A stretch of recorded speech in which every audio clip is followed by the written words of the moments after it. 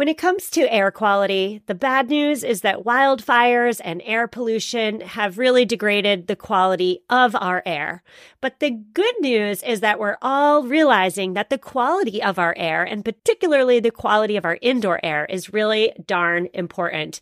I'm so excited to tell you about Puro Air because in 30 minutes, this device will remove allergens, dust, smoke, and gases from your room. It uses a stronger type of filter called a HEPA 14, and it filters pollutants at a microscopic level. I keep my Puro Air running upstairs where the bedrooms are all night. I love that it's quiet. Cleaner air just hits different, doesn't it? Check out everything Puro Air has to offer at getpuroair.com. That's GETPUROAIR.com.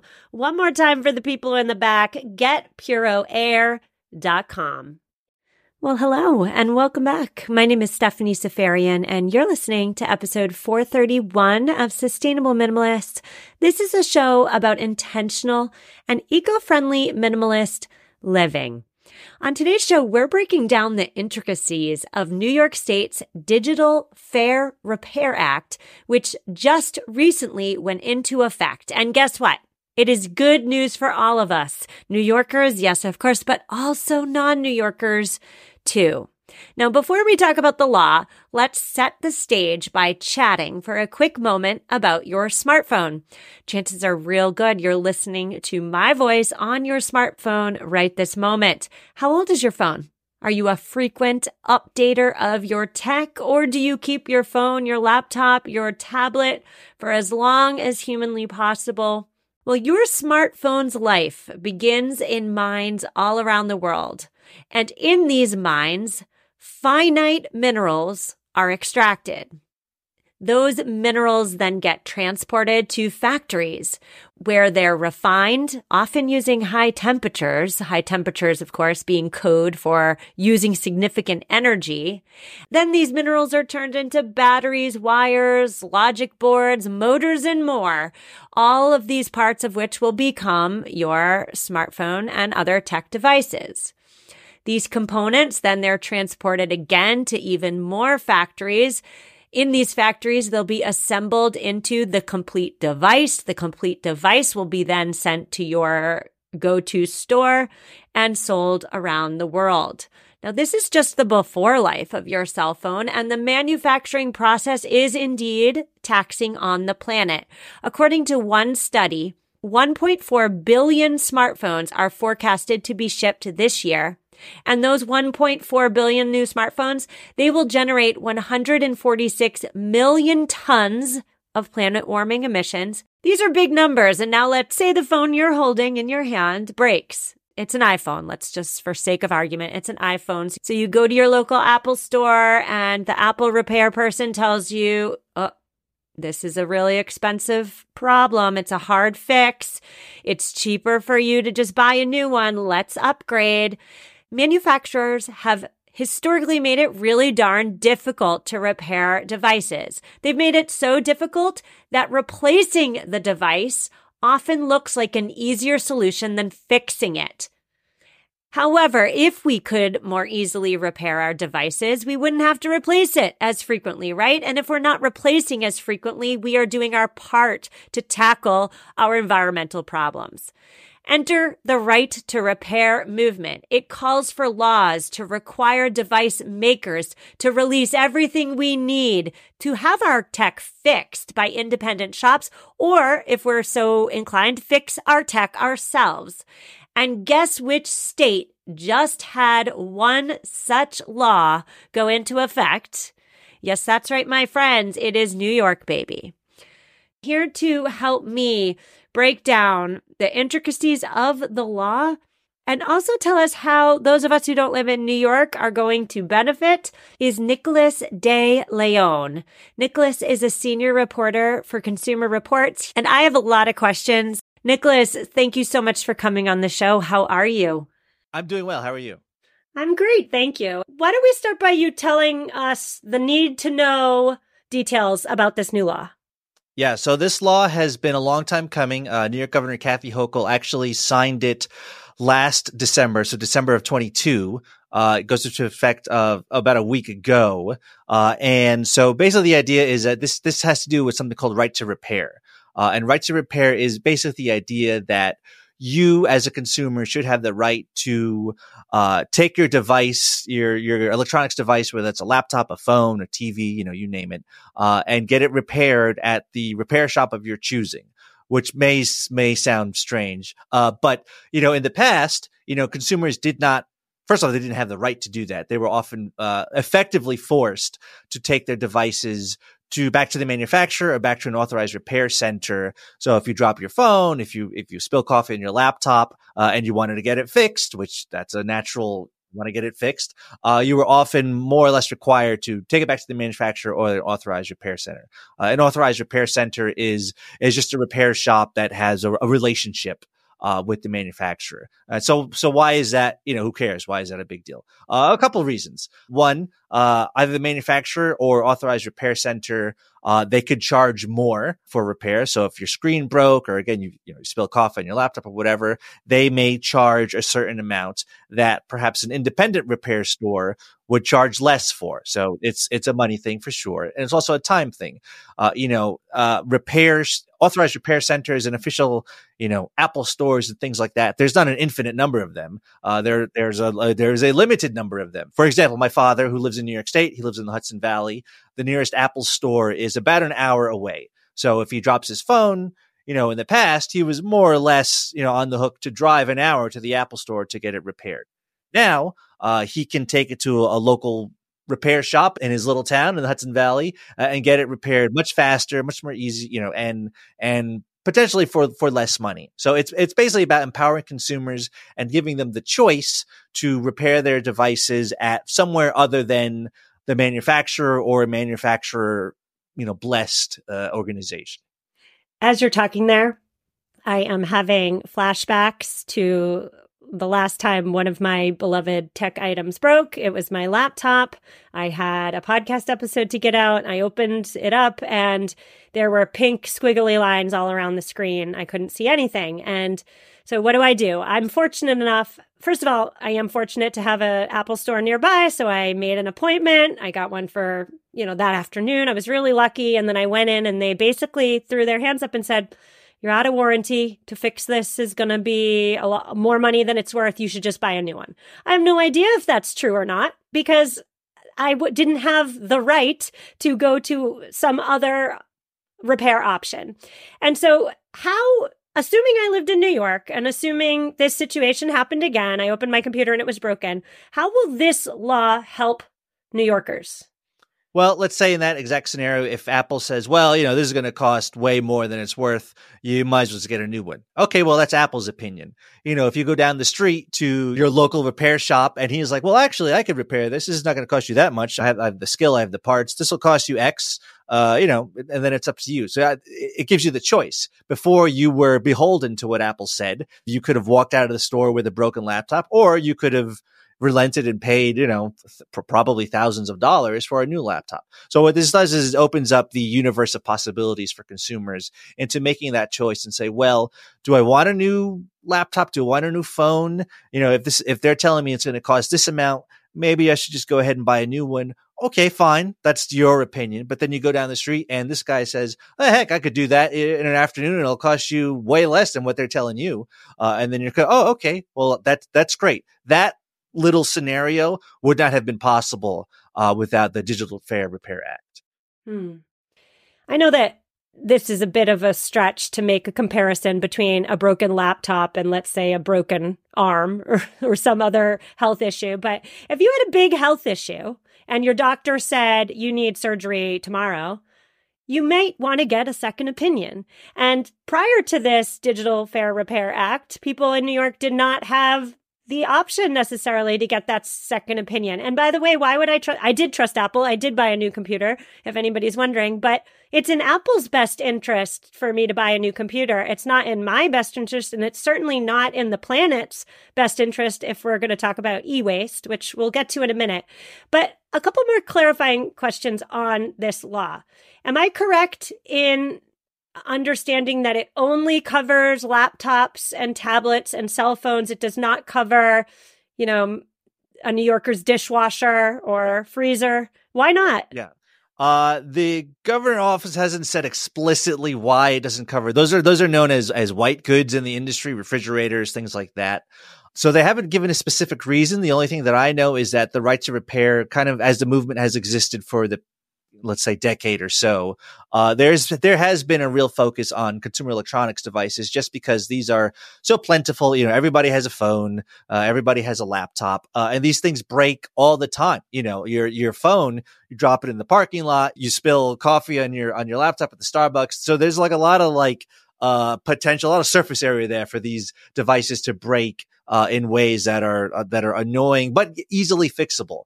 That's one of the things about the right to repair movement. I've spoken to so many, people on all sides of this issue. And I remember years ago talking to the manufacturers, lobbyists representing the manufacturers, and they were always trying to spread it's called FUD in the fear, uncertainty, and doubt that, it's very complicated to fix a phone screen. You can't just let anybody repair it, which is like, okay, maybe not the average person on the street is going to fix a phone screen, but any trained technician, this is not brain surgery. This is swapping one screen for another.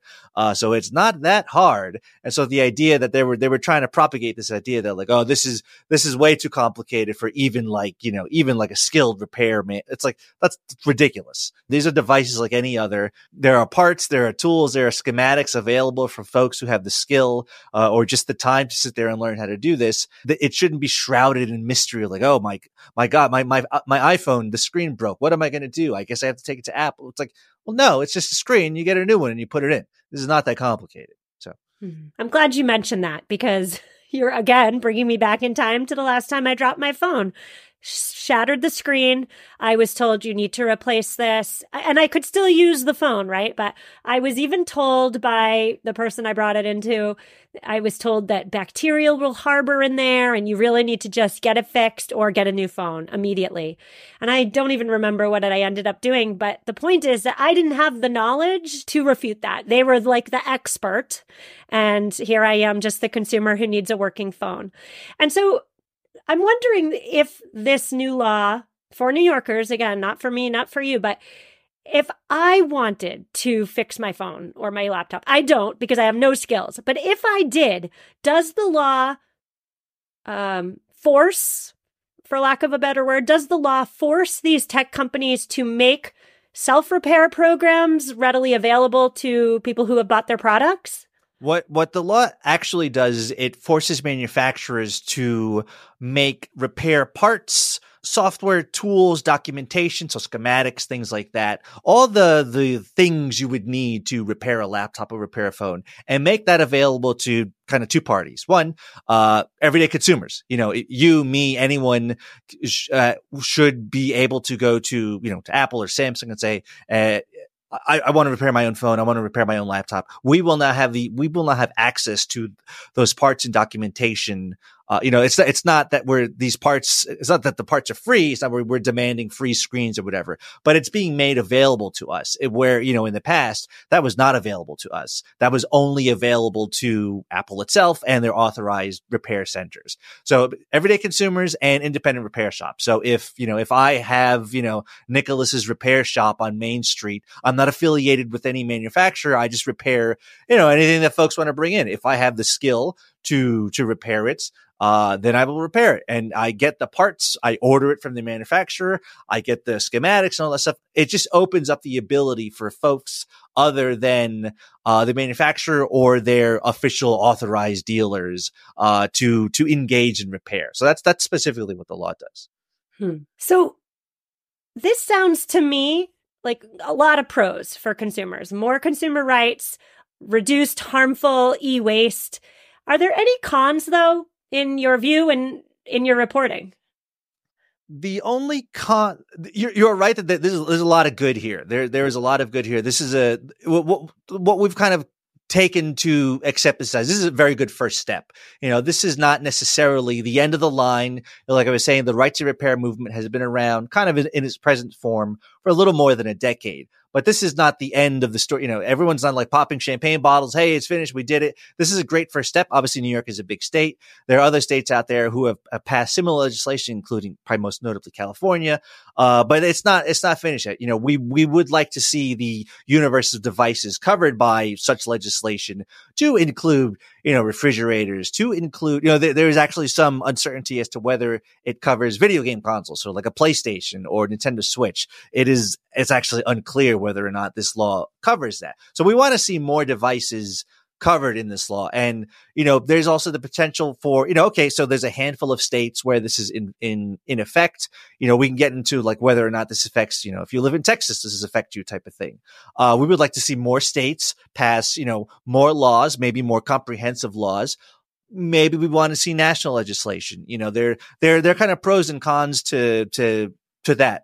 Maybe a national legislation will actually be less comprehensive than the New York state law. And in which case, of course, if it's national legislation, it would supersede the New York list. So it's like there's pros and cons there, but the idea is that we would like to see more done. We would like to, have consumers have more power over their devices and be able to get them repaired wherever they want. So yeah, it's not done. We're not resting on law. It's important to step back and recognize that this is actually very good. This has been the product of, not just folks like, Consumer Reports has long been a supporter of right to repair, but it's not just us out there. There are other activist groups, there are other organizations, there are just everyday people. I've been reporting on this topic for about a decade, give or take. And you just talk to everyday folks who just get upset with the idea that, why don't I have the ability to repair? Like I bought this device. Why do I have to listen to where Apple says I have to get it repaired? Why do I have to listen to where Samsung, like, this is mine? As a slight aside, I remember being on a conversation with one of the lobbyists back in the day saying, if I buy a toaster, let's say, and I want to smash it with a hammer, that's no one's business but me. It's like the toaster company doesn't get to say that, like, well, no, it's like, no, I bought it. It's mine. I'm sorry. If I bought this phone, I want to be able to take it to Apple. I want to be able to take it to Nicholas's repair shop. I want to be able, maybe there's, it's up to me. It's my thing. Like that idea of ownership and the idea of saying like, no, this is mine. I bought it from you, but you don't have any further say so in how I handle this device. So there's a lot of folks who are very happy to see that this legislation is now on the books. But at the same time, there are folks who are saying, this, again, the fight's not over. There's more that can be done. And, we will keep fighting. So, well, as this podcast's host, it's lovely for me for once to report on some good news. And this is good news because from my perspective and from the place where I sit, where my passion is environmental issues, this is a great start with regard to stepping back from our culture's susceptibility, perhaps, towards disposability. So, something's broken, let's just get rid of it and get a new one. This really can extend the life of our tech. Research abounds that keeping our phone or our tablet or our laptop just one extra year is a profound way to reduce, again, the e-waste problem. And again, also reduce metals in the pre-production. And so you touched on it, Nicholas, and we're going to take our break. But after our break, I'm going to ask you whether Americans who do not live in New York, have no plans to move to New York, whether these Americans, you and me, whether we'll see any benefit to this new law. So we'll get there after a quick sponsor break. So many of us have chaotic closets that are crammed full of clothing items, and yet somehow we still have nothing to wear. Well, upgrading to high quality and affordable pieces from Quince when you need them is a game changer. They offer organic cotton sweaters and washable silk tops. My 100% Mongolian cashmere sweaters are my go-to. Not only are they affordable, but the quality is top-notch. They wear better than the cashmere sweaters that are double their price. Indulge in affordable luxury. Go to quince.com/sustainable podcast for free shipping on your order and 365-day returns. QUINCE.com/sustainable podcast to get free shipping and 365-day returns. One more time, quince.com/sustainable podcast. Hello, Sustainable Minimalist listeners. Are you committed to living a greener and simpler life? Well, meet Home Threads, your ally in more sustainable and minimalist home decor. As the total destination for decor and furniture, Home Threads helps you define your minimalist lifestyle while respecting the planet.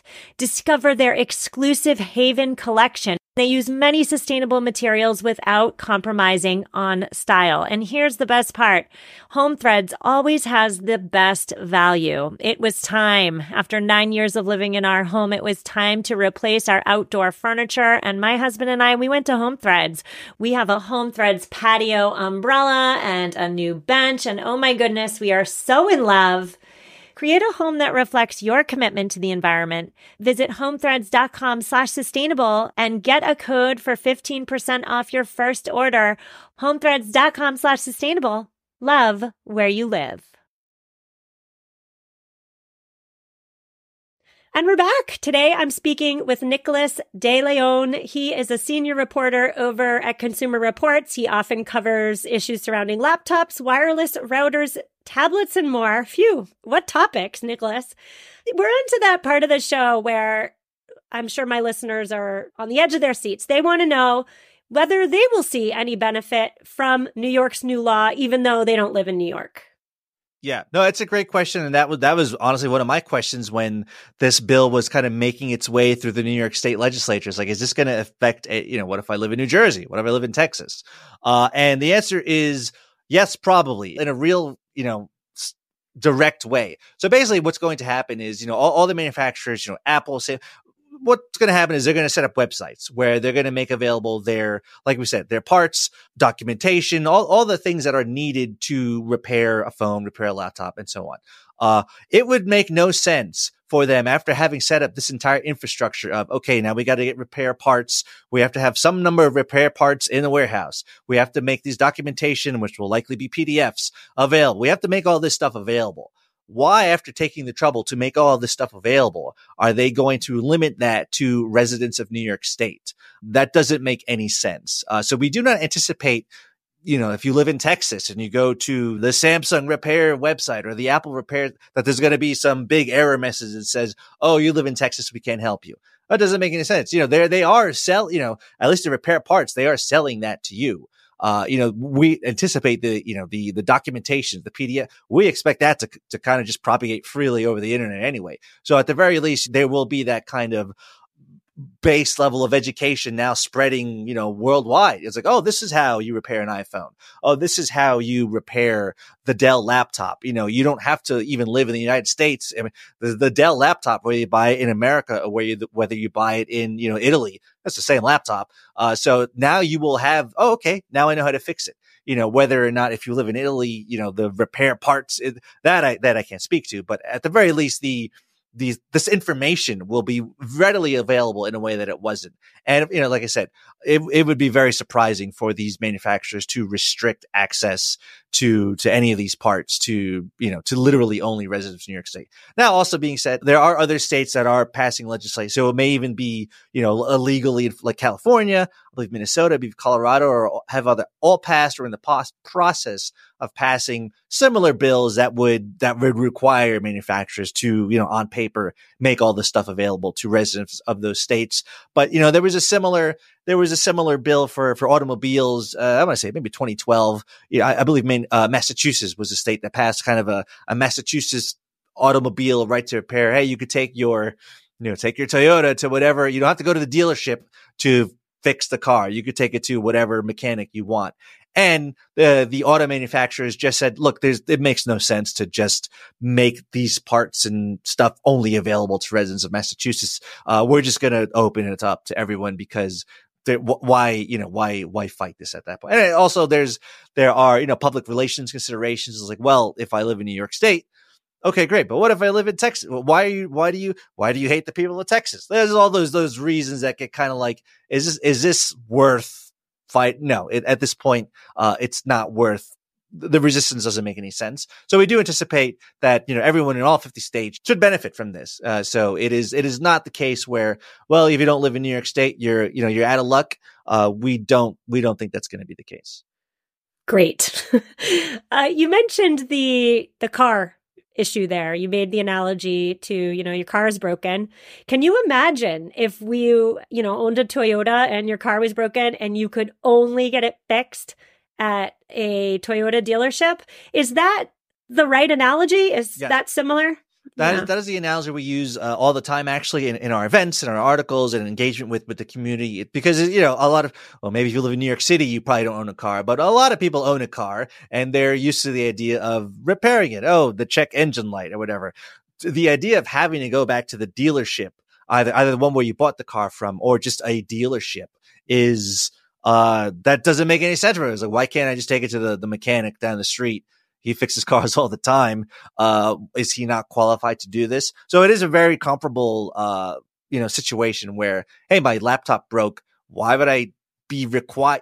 If you want to take it to Samsung, if you want to take it to Apple, that hasn't changed. You can still take it to the Apple store if you trust Apple more, or if I don't want to deal. That's good. That's great. All this does is it gives you the option to take it to someone else. Well, Nicholas, it all sounds good, but I must say I am somewhat of a cynical human being. And it seems to me that while having the right to repair is certainly a decent first step, it does seem like the e-waste problem in particular will persist because many of these tech items that we're talking about, the laptops, the phones, the tablets, they're made to break. They have cheap parts inside that do indeed and are made to break shortly after the warranty. So it could almost be said, I could make the argument that, we're repairing cheap trash to begin with. Yeah. What am I missing here? This is an area where consumers don't have sort of direct influence over this. Unfortunately, we are not able to tell Apple or Dell or Samsung to use these materials instead of those materials.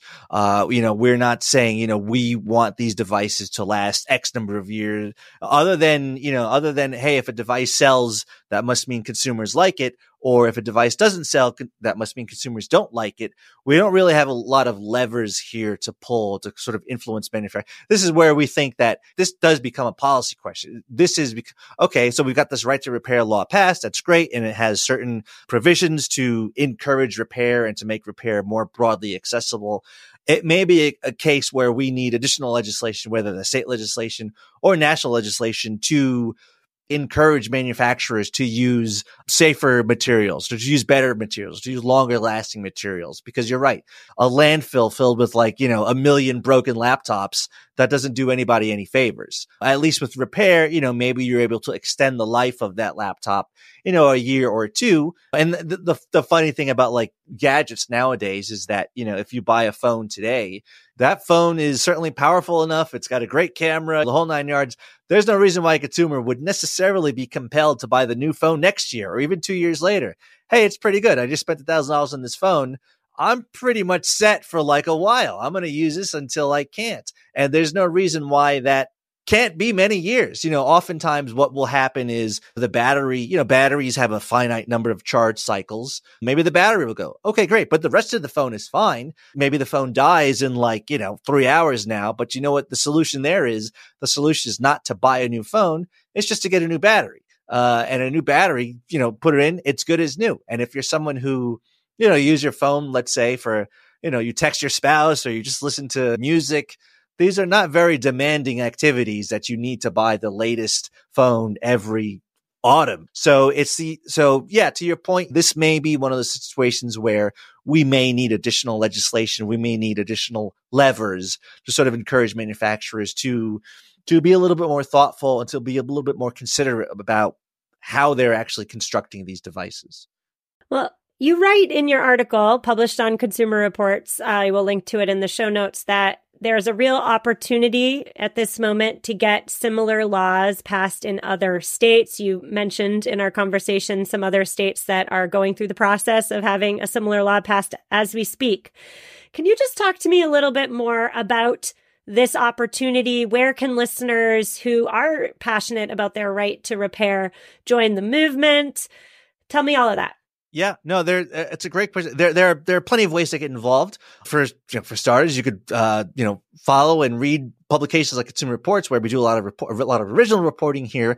Consumer Reports also has a policy wing where we are kind of involved in trying to talk to legislators, be like, hey, this is important to consumers, therefore it's important to us, therefore it should be important to you as someone who ostensibly represents consumers, to think more thoughtfully about this and to try to come to a solution here. There are other organizations, of course, beyond Consumer Reports. iFixit is a big one. Kyle Wiens at iFixit, a friend of mine from many, many years ago. I would call him kind of the unofficial leader of this movement. He kind of kickstarted this thing more than a decade ago. So iFixit is a great organization. And of course, just get involved, literally, write a letter to your local congressman, write a letter to your governor. These people listen to, they don't know what they don't know type of thing. So unless you let them know that this is important to you in ways that may be beneficial to their governorship or their stewardship of their office, this is important. This is a big deal. I think one of the things that I've noticed over my many, many years of covering technology is the idea that consumers are now way more aware of and way more passionate about the idea of sustainability, of the idea of these devices being, that they'll last a while. If you had asked me 10 years ago, if anyone cared that their laptop was made of, some percentage of recycled materials or no one, that was not on people's radar. It is on people's radar now. So that is direct action of folks, such as ourselves at Consumer Reports and other publications and activists to raise awareness of these devices. I keep going back in my mind, Nicholas, to your analogy of the car that needs repairs. You can only go to the Toyota dealership and the Toyota representative says, oh, sorry, this problem is such a huge problem. We can't fix it, or it's going to cost so much money. You should really just buy a new car. Oh, and by the way, look, you're already here in the showroom. Go check out what's new. We would not stand for that, would we? And so we shouldn't stand for it with our tech either. Well, Nicholas, thank you so much for your time. I really appreciate your reporting on this issue, the New York Digital Fair Repair Act. Thank you again, Nicholas, and Happy New Year. Thank you very much. Happy New Year. Listeners, that's a wrap, my friends. I'm going to keep it short today and just say I'll see you Thursday. Reach out if you need me, and take care.